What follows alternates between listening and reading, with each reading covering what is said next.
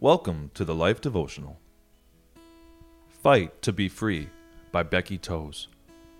You, my brothers and sisters, were called to be free, but do not use your freedom to indulge the flesh. Galatians 5, verse 13. Freedom, shouts Mel Gibson, portraying William Wallace in the movie Braveheart. Wallace's undaunted fervor to free Scotland reaches its final climax as he breathes his last. In what is arguably one of the most powerful scenes in film history, it stands as a testimony to man's longing for freedom. As Christians, we enter into a freedom that surpasses all other forms, but we are in danger of losing it. If the Church hopes to retain the liberty for which Christ died, it must guard against the freedom-threatening forces of license on one side and legalism on the other. The licensed side sees freedom as a pass to engage in whatever someone feels is okay. I'll take one serving of Christ with forgiveness. Hold the moral absolutes, please.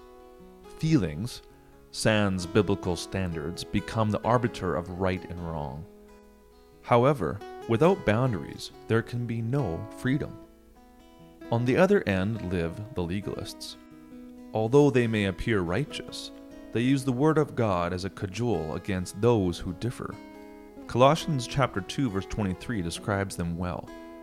Such regulations indeed have an appearance of wisdom, but they lack any value in restraining sensual indulgence.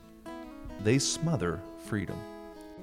If we hope to fight both license and legalism, we must walk in the kind of freedom Christ died for. Freedom infused with holiness. This freedom looks different from any other kind known to man. God paid an extremely high price to make his people both holy and free. So let's not blow it. Let's show it. Let's shout it from the rooftop. Freedom! A prayer for today. Father, please help us not fall into either the license or legalistic camp. Let us show the world what true freedom looks like. Thank you for this amazing gift. Amen. Go deeper.